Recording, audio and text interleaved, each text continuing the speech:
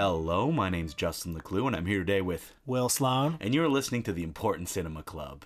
And today we're going to be talking about Tsui Hark. Tsui Hark? How do you say Tsui it? Hark, and I know that because that's what IMDb says. Tsui space Hark, but it's pronounced Hawk. And I talked to someone who worked with Tsui Hark in Hong Kong, and he said everybody called him Trey Hark. Okay, we're just going to call him Tsui Hark. And we're going to mispronounce a lot of names today. So don't email us. Don't let us know. We are aware of what's happening. Mr. Choi, if you're listening, please feel free to write into, what's our email? It is Important Cinema Club Podcast at gmail.com. Right. Mr. Choi, Mrs. Choi, feel free to send a letter.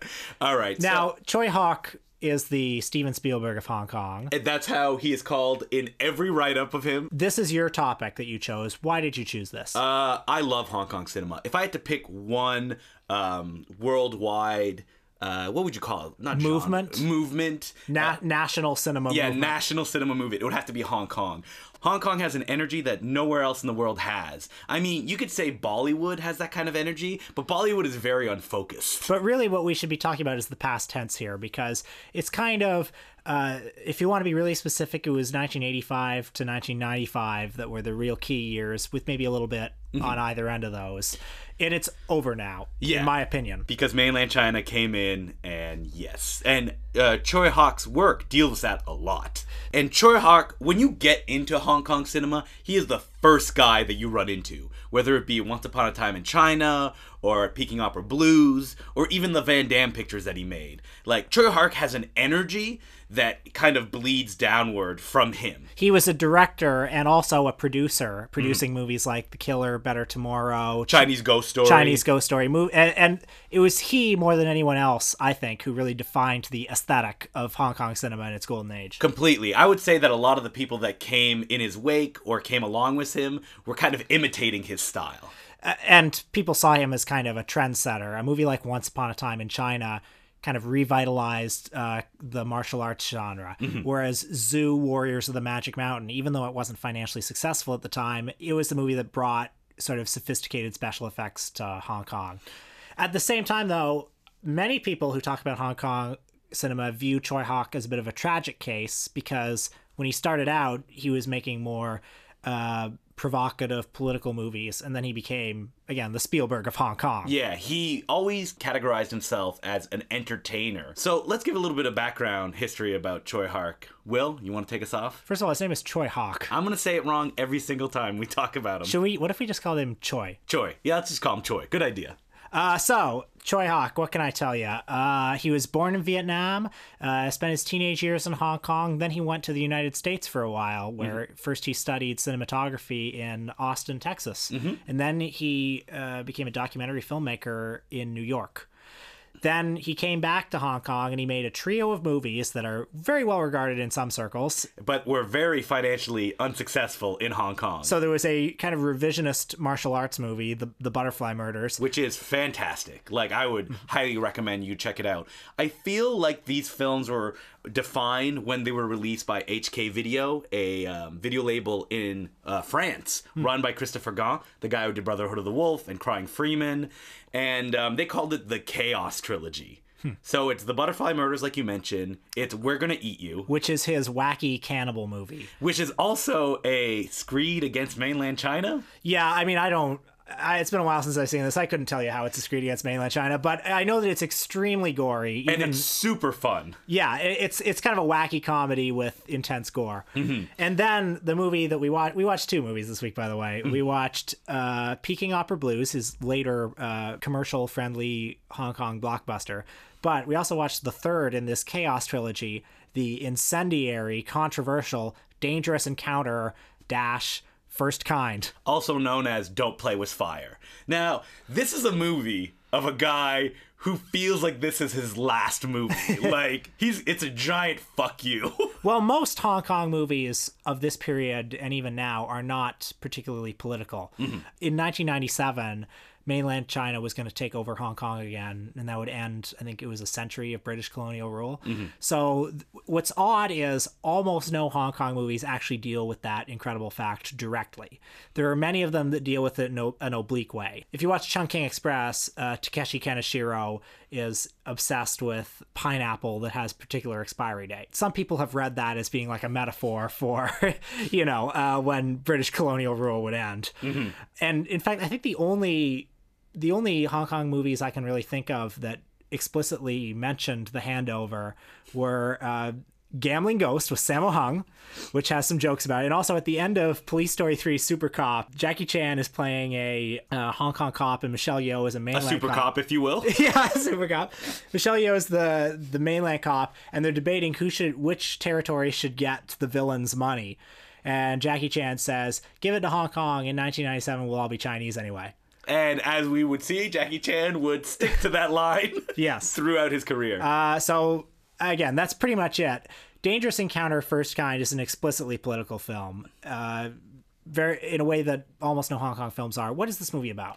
So this movie is about, and this is an interesting film, is that for a long time it was shown in an edited version. The version that me and Will watched actually had VHS footage edited in, taken from a VHS that Tsui Hark found in his closet.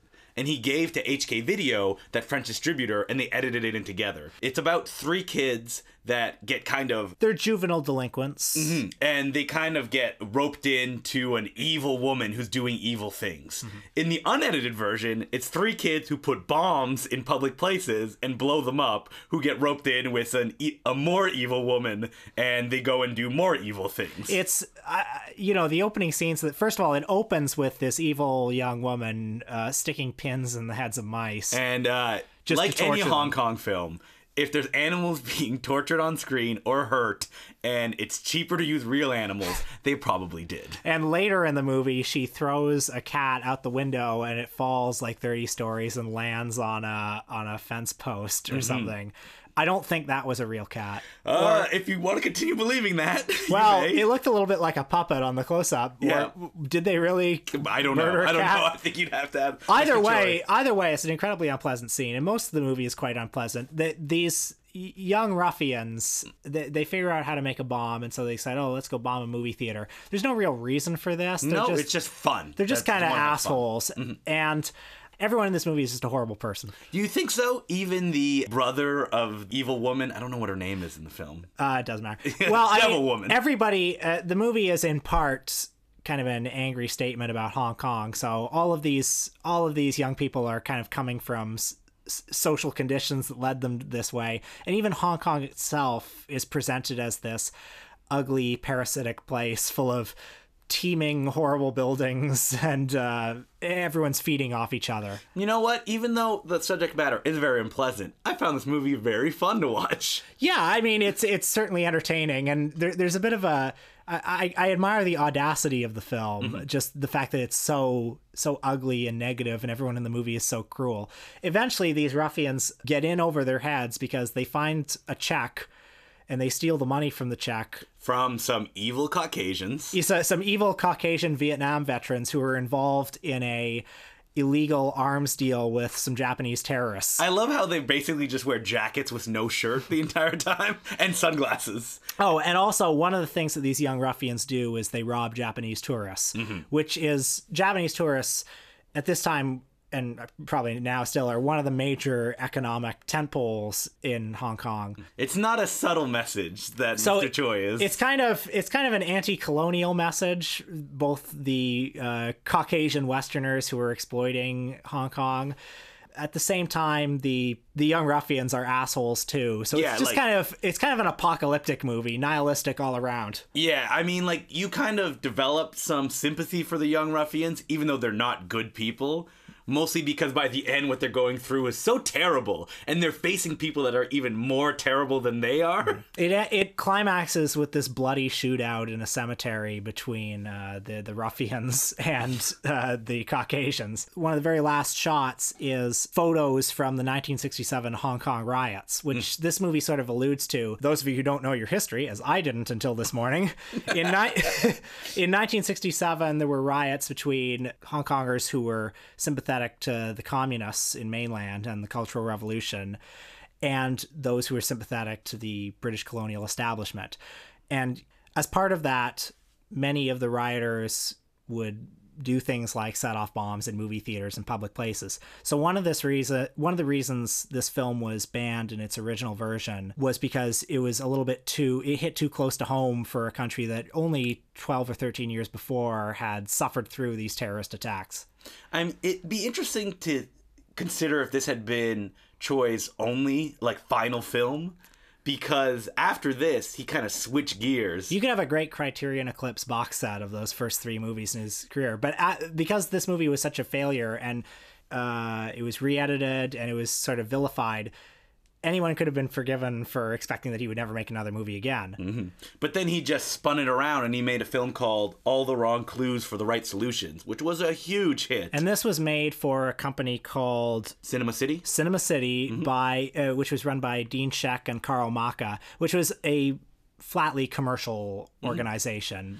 But when Tsui talks about his time at Cinema City, he says that they would all get together late at night and they would just talk the movie through, trying to get the best film that they could. They were passionate about what they were making, which is the through line of most of Tsui Hark's films. We'll get to some that don't feel that passionate later on. A lot of them have that vigor to it. After All the Wrong Clues, he then made a movie that I love called Zoo Warriors of the Magic Mountain, which is a wacky, phantasmagorical fantasy film full of flying people and swords and shit. Like you mentioned at the beginning, he actually brought in Star Wars effects technicians to work on the film because he wanted something that hadn't really been seen in Hong Kong at that point, which is a more polished special effects look. It had a budget of, I think, 30 million Hong Kong dollars, which was unprecedented at the time. And Zoo Warriors from Magic Mountain bombed. Yes. Pretty badly. Then made a movie that I love called Aces Go Places 3, Our Man from Bond Street. The Aces Go Places series being a kind of comedic James Bond riff. And this one actually had several James Bond actors. It had Harold Oddjob Sakata. It had Richard Jaws Keel. And it also had Peter Graves. Not a James Bond actor, but clearly somebody who needed the money. I'm a little bit more partial to Ringo Lam's entry, Aces Go Places 4. Oh, have not seen. Which is good. But Our Man from Bond Street gave him the clout to start his own company, Film Workshop. And who are some of the filmmakers and films that came out of Film Workshop? Chin Su Tung, which you mentioned, with A Chinese Ghost Story. And John Woo, of course, who did The Killer there. And A Better Tomorrow, which was also a huge hit. And A Better Tomorrow 2, which Tsui and Woo really knocked heads on that one. So Tsui Hark is hated by many people in the Hong Kong film business for his meddlesome ways. What happened with John Woo? So as a producer, Tsui has been described as a perfectionist. And by perfectionist, they mean his hands are in every single pie when making a movie, and he really wants to have his say on how stuff happens. So he basically directed Chinese Ghost Story. Supposedly, he basically directed a Chinese Ghost Story. Same thing with a movie called I Love Maria that came out, which was kind of a female take on RoboCop. That director, David Chung, has publicly come out and been like, I didn't direct the movie. It was mostly Tsui Hark that did. Or then there was a movie called Swordsman, which was supposed to be the big comeback vehicle for the great King Hu, one of the most important Chinese directors of all time, but who left the project very early on because he couldn't deal with Tsui Hark. Supposedly, Hark says that King Hu left because he was sick, that he basically shot only a week. And that film has a weird directorial list, because if you find it on the internet, there's 8 directors worked on that film, including Raymond Chow and Anne Hugh, and like we said, Tsui Hark himself. But Choi Hawk and John Woo are not on speaking terms anymore. No, they weren't. And a film that he made in the 2000s that Choi Hawk made is actually a kind of FU to John Woo, Time and Tide. There's a scene where two characters point guns at each other and they go, "Oh, I guess we're in a Mexican standoff." And before the guy finishes the sentence, he just blows them away.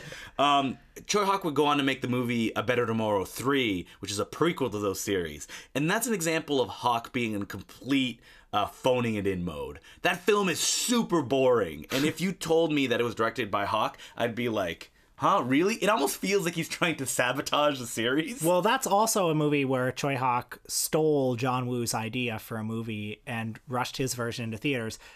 John Woo wanted to make a Vietnam War movie, and he did. Bullet to the Head. Great movie. Great movie.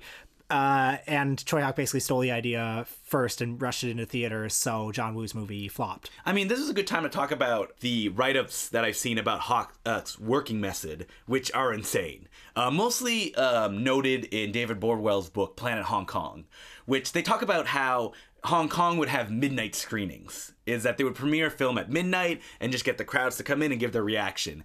And then Hawk would then take the film and based on those reactions would completely re-edit it before its countrywide premiere. He would do something that was qualified as lip rape in the David Bordwell book, which is where you make people say stuff. Because Hong Kong films are not shot in sync sound, Hawk could change the stories of movies completely by redubbing dialogue in the film to reflect what's on his whims he wanted them to say now. Now, do you think it's a tragedy that he stopped being a political filmmaker and became a more commercial special effects filmmaker? No. I'm a simple man. I like my entertainment. I mean, all his films would deal with kind of political themes, not as directly as something like Don't Play With Fire, but... Sure, so Once Upon a Time in China, for instance, that's where he took the famous story of the Chinese folk hero Wang Fei-hung, who, for those who don't know Wang Fei-hung, he was a Chinese herbalist and kung fu master who has gone down in history as sort of a nationalist folk hero. And maybe this is somewhat in relation to the mainland Chinese handover in 1997, but Once Upon a Time in China, the first one, is sort of an anti-colonial film where the British colonialists are viewed very suspiciously, and the people in China who go over to America to get a better life, they find out that basically they're over there working the railroads and have a horrible life. And, you know, if you wanted to do that if you wanted to read it as being like what the Hong Kong filmmakers were going through going to America, you know, the grass isn't always greener on the other side. I mean, here's the thing. That I've read a lot of reviews about how they're like, oh, they're anti-Caucasian and Choi Hawk's and these guys kind of ripping them apart. They don't deserve that. But they did deserve that. Yeah. Didn't they? Well, and Once Upon a Time in China, too. Yeah, it does some course correcting. It does some course correcting because in that there's a sinister anti-Caucasian religious cult that Wang Fei-hung has to fight. And those people are like terrorizing the British embassy. And did you go see Once Upon a Time in China when it played at the TIFF Lightbox? I sure did. I saw the double feature of 1 and 2. That's insane. I can't believe they played both of those together because it was a lot to take. Even watching one of Hawk's film is exhausting. And Once Upon a Time in China 1 is like 2.5 hours long. I gotta tell you, I had a good time though. Oh, they're great movies. Yeah. But like Hawk's like main goal seems to be entertain his audience at all costs, even if that means that they're going to be like, I guess, asleep or stumble out of the cinema in a daze. Let's talk about Peking Opera Blues. What's it about? Peking Opera Blues is about, I don't even know what time period it takes place in. No, it takes place around 1912, just at the fall of the dynastic system. Mm-hmm. And it's about, you summarize it, Will. I can't summarize the plot. It's so fucking hard to summarize the plot. It's basically about a bunch of rebel fighters taking on the evil tyrannical dictator. That's that's simple, right? There are 3 women in it, and they get in all sorts of adventures, and it's wildly entertaining. But I would say it may be, if someone said, what is Hong Kong cinema? Give me an example distilled. I would give them Peking Opera Blues. Oh, sure, because it has kind of the intense violence, but it also has broad slapstick. It has sentimentality and heartstring tugging moments in a way that works. It's like it's an effective cocktail in a way that, like a Bollywood movie, for instance, might have all those elements, but it'll seem a little more jarring than this one does. And like Choi in this movie is so on point with his like action and even his comedy. He shoots comedy sequences, whether it be characters just wanting to grab an object or this amazing scene where 7 characters are hiding in one tiny room and trying to keep themselves hidden from one person who doesn't know that they're there. Yeah. And like no one does that kind of stuff better than Choi Hawk. Incredible timing. Now, Tsui Hawk had 15 years of being one of the most commercially successful directors in Hong Kong, the trend-setting director. Then everything started to go south when the siren song of Hollywood started calling, and like John Woo before him, he went over and directed a Jean-Claude Van Damme movie. I don't understand what the deal with Jean-Claude Van Damme's and Hong Kong directors is. Tsui Hawk, John Woo, Ringo Lam, they all directed multiple films with him. That's right. John Woo learned his lesson the first time, never did another Jean-Claude Van Damme movie. Tsui Hawk, the most successful director in Hong Kong, did 2. Double team. It's Jean-Claude Van Damme and Dennis Rodman team up to take on Mickey Rourke, who also has lions and a coliseum lined with mines, and Knockoff, which does deal with the 1997 handover to China, but in very oblique ways. It's mostly just taking place during that time. In that one, we watched the first half of it at one point. I never returned to it because it's horrible, but it's funny. No, it's amazing. I watched it last weekend with a bunch of friends, and we had a great laugh, and actually asked ourselves, why is this movie not more widely liked by people who like that period of action cinema? Now, the plot of it is that Jean-Claude Van Damme has to stop bootleggers who have these bootleg blue jeans that have bombs in the ass. Yeah. There's a great... And also Rob Schneider is in it. There's a great article about how Knockoff is Tsui Hark's commentary on making American pictures in the Hong Kong style, and that Knockoff itself is a knockoff of what he used to make. Well, you know what? That sounds like a bit of a stretch, except that it actually holds up if you watch the film. Yes. Sometimes when you see the worst film by a favorite director, all the things you like about that director start to seem bad. They start to seem like shtick. Mm-hmm. And Knockoff, it's like all of Tsui Hawk's crazy style and his frantic editing and his exaggerated camera angles are just thrown around so arbitrarily. It's like it's him throwing everything on screen, hoping that like, why aren't you entertained by this? Yeah, and it doesn't necessarily mesh well with the performance style of Jean-Claude Van Damme or Rob Schneider. No, I disagree. I think they're great in that movie. As a couple, they seem to be lovers, and if you watch it through that lens, the film is so much more enjoyable. Now, John Woo, of course, went on for a time to quite a successful career in Hollywood. Mm-hmm. Tsui Hawk did not. No, he did. After Knockoff, he was like, that's it, I'm done. He went back to Hong Kong, making his version of Knockoff again with the film Time and Tide. And like, I just watched Time and Tide. Time and Tide is like kind of a cool Gen X action movie where all the action stars are young cantopop stars. It's okay. Tsui Hawk, after this kind of like rough period in his career, had a lot of trouble finding his place again. He never quite, well, for the decade after the millennium, it seems like he was, instead of launching trends, it seems like he was chasing trends. Well, I mean, he went and did Legend of Zoo, which was his big CGI blockbuster. It was his remake of the classic Zoo Warriors of the Magic Mountain, and it's incomprehensible. Pretty close to unwatchable. Yeah, like, you mentioned that you had a little bit of trouble watching Peking Opera Blues and following the story, and it's mostly because Hawk, when he goes in and he tells a story, there's almost no exposition in his films. Like, it's I'm throwing you in and you follow, or else you're screwed. The problem with Legend of Zoo compared to Zoo Warriors of the Magic Mountain, they're both very hard to follow, and they're both very frantic, and they're both good in small doses. But Legend of Zoo is all CGI that's aged rather badly, so it's just kind of numbing. If you show me any 5 minutes of it, it's fun. Yeah. But for 2 hours, it's such a headache. And then he did other stuff that, a little movie called Black Mask 2, City of Masks. What led him to make this movie? I'm really curious. So, Tsui Hawk produced the first Black Mask, a Jet Li picture, which was released quite successful in the United States. That's right. With a rap soundtrack. It's kind of a superhero type thing where Jet Li is dressed as a guy like Kato, basically. Black Mask 2 is, I think, the most inexplicable film in Tsui Hawk's filmography because it's so tacky and low rent, and it's just such hilarious garbage. Andy On, playing the Jet Li role. And it has an incredible cast of American stars that he lured into this. All your favorite actors. John Polito, Tobin Bell, Tracy Lords is in this. Scott Adkins. And a bunch of WWE wrestlers are in it. The plot is that Black Mask, our hero, has to fight a bunch of wrestlers who have been genetically modified to turn into animal wrestlers. So they kind of morph back and forth between giant animals and wrestlers, and Black Mask has to fight them. Oh, by the way, Tracy Lords in this movie is billed as Tracy Elizabeth Lords.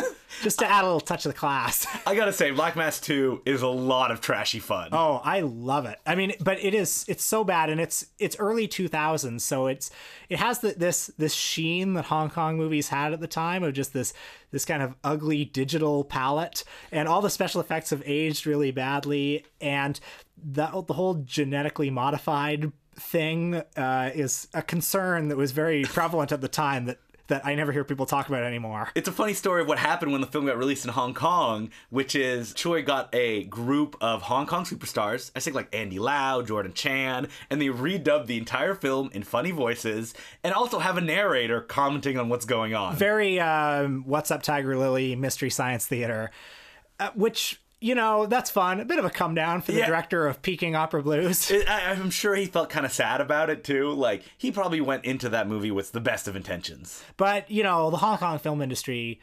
it's pretty much dead now, and the mainland has taken over. And so Tsui Hark has had a bit of a comeback making kind of mainland super productions. Yeah, the next movie he made after Black Mask 2, City of Masks, was Seven Swords, which was a big kind of prestige picture.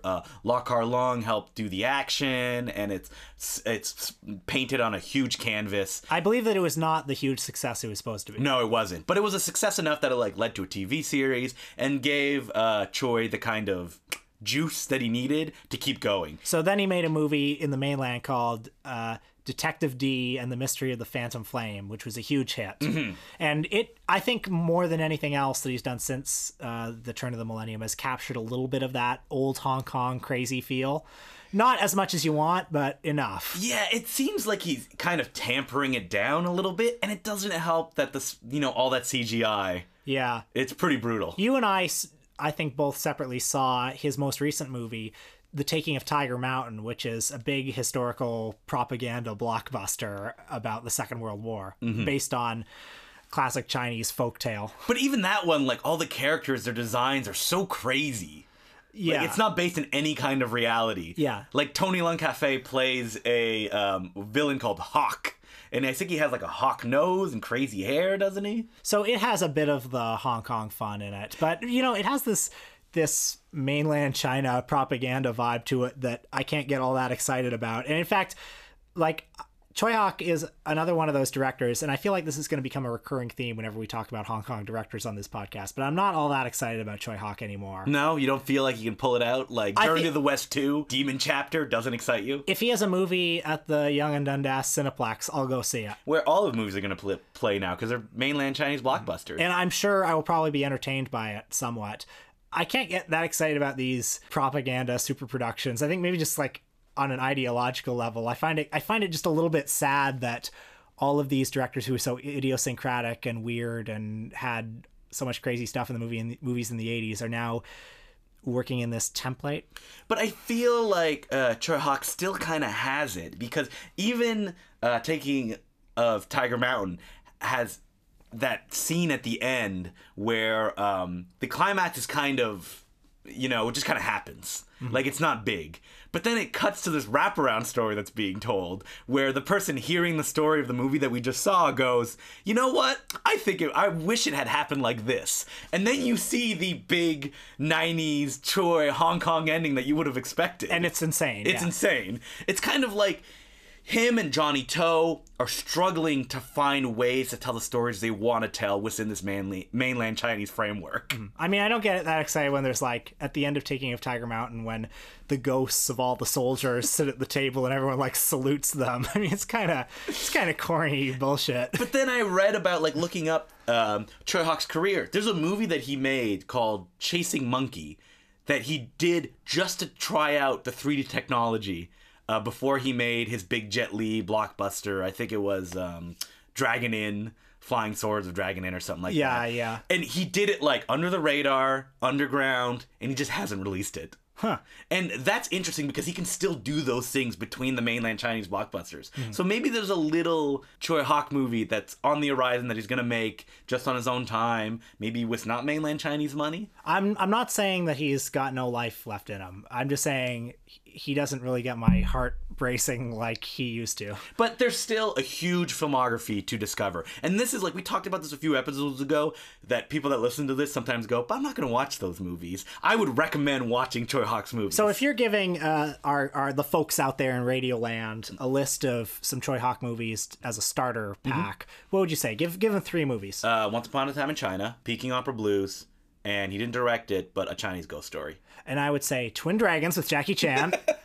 Can we talk about Twin Dragons? This is the movie where Jackie Chan and Jackie Chan star as brothers with some really uncanny special effects technology. But was a film that was completely made to help pay for new Directors Guild building. Which I don't think even got built, right? No, it didn't get built. Which is why the film also features like 100 Hong Kong film directors in cameos. Choi Hawk directed that with another of the leading lights of the Hong Kong New Wave, Ringo Lam, and it bears no trace of either of their style. No, it feels more like a Jackie Chan. And I'd also put it kind of near the bottom of the Jackie Chan filmography from that golden age. So even though he started that sentence with, I'm going to recommend, you will not recommend that one. No, you should see it. It's fun. It's Jackie Chan and Jackie Chan star. All right, so anything else that you'd recommend? I think I'd reiterate the 3 that you said. And after you've watched those, watch his early trilogy, Butterfly Murders, We're Gonna Eat You, Dangerous Encounter, and then watch Black Mass 2, because it's so good.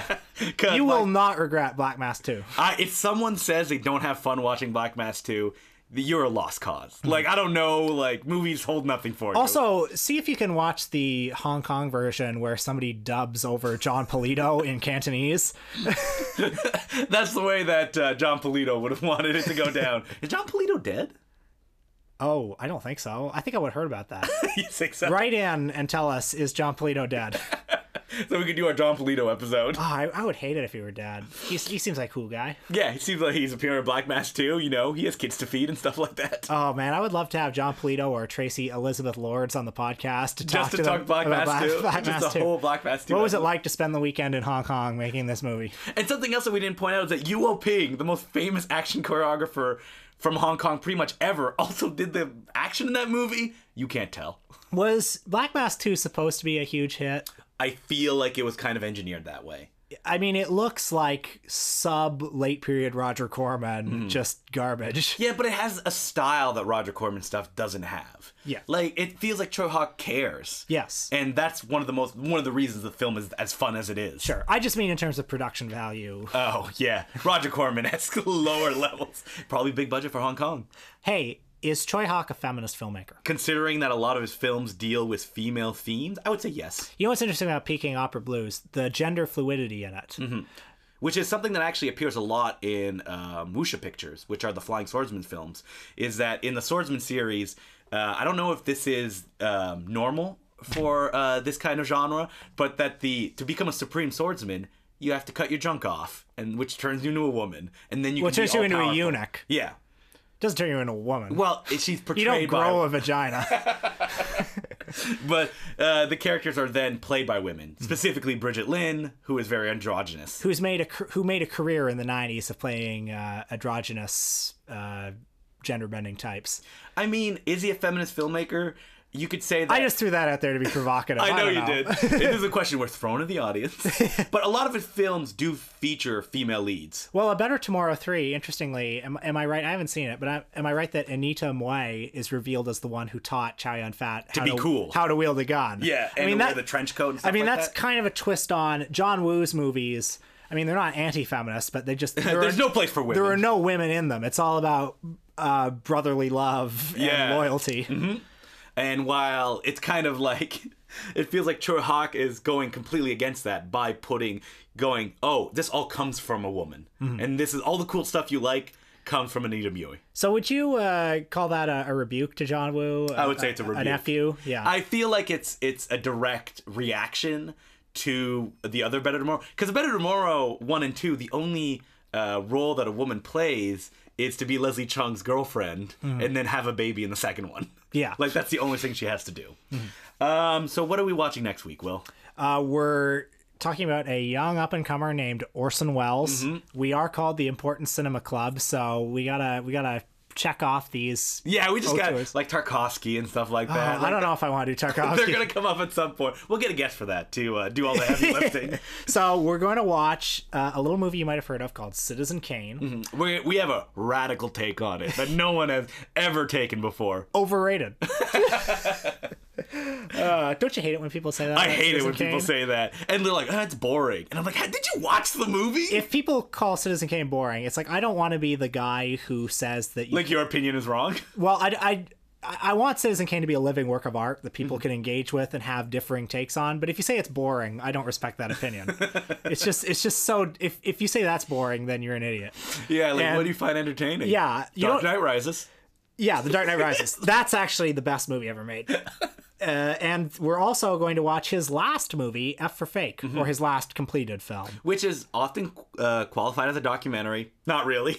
Yeah, it's an essay film. And some point to him as being the person who started the essay film form, which led to such works as Bowling for Columbine. Those are the two that you're gonna... So F for Fake, direct line to Bowling for Columbine. That's right. So you would say that Michael Moore is this decade's Orson Welles. I mean, in terms of size. Oh, I'm sorry. I'm sorry. All right. And I don't want to be like that. Please forgive me. My name is Justin LeClue. Oh, wait. Rate and review us on iTunes. Rate and review us on iTunes. It's not hard. You can give us a rating, right? Like, I like these guys. We need more reviews than Loose Cannons. What? Is there like Loose Cannons feud? I'm starting it right now. Do you know that Loose Cannons has enough reviews now that it actually shows up the star rating when you click on the podcast? Oh. Important Cinema Club still has the not enough ratings to... Okay, where are our fans? Like, get out there. Like, isn't it sad that Loose Cannons has a star rating? But have you even heard that podcast? Loose Cannons is great, starring me and Matthew Kumar. Yeah, not for me. Anyway, your name is... Justin LeClue. And I'm Will Sloan. Thanks for listening. Loose Cannons forever!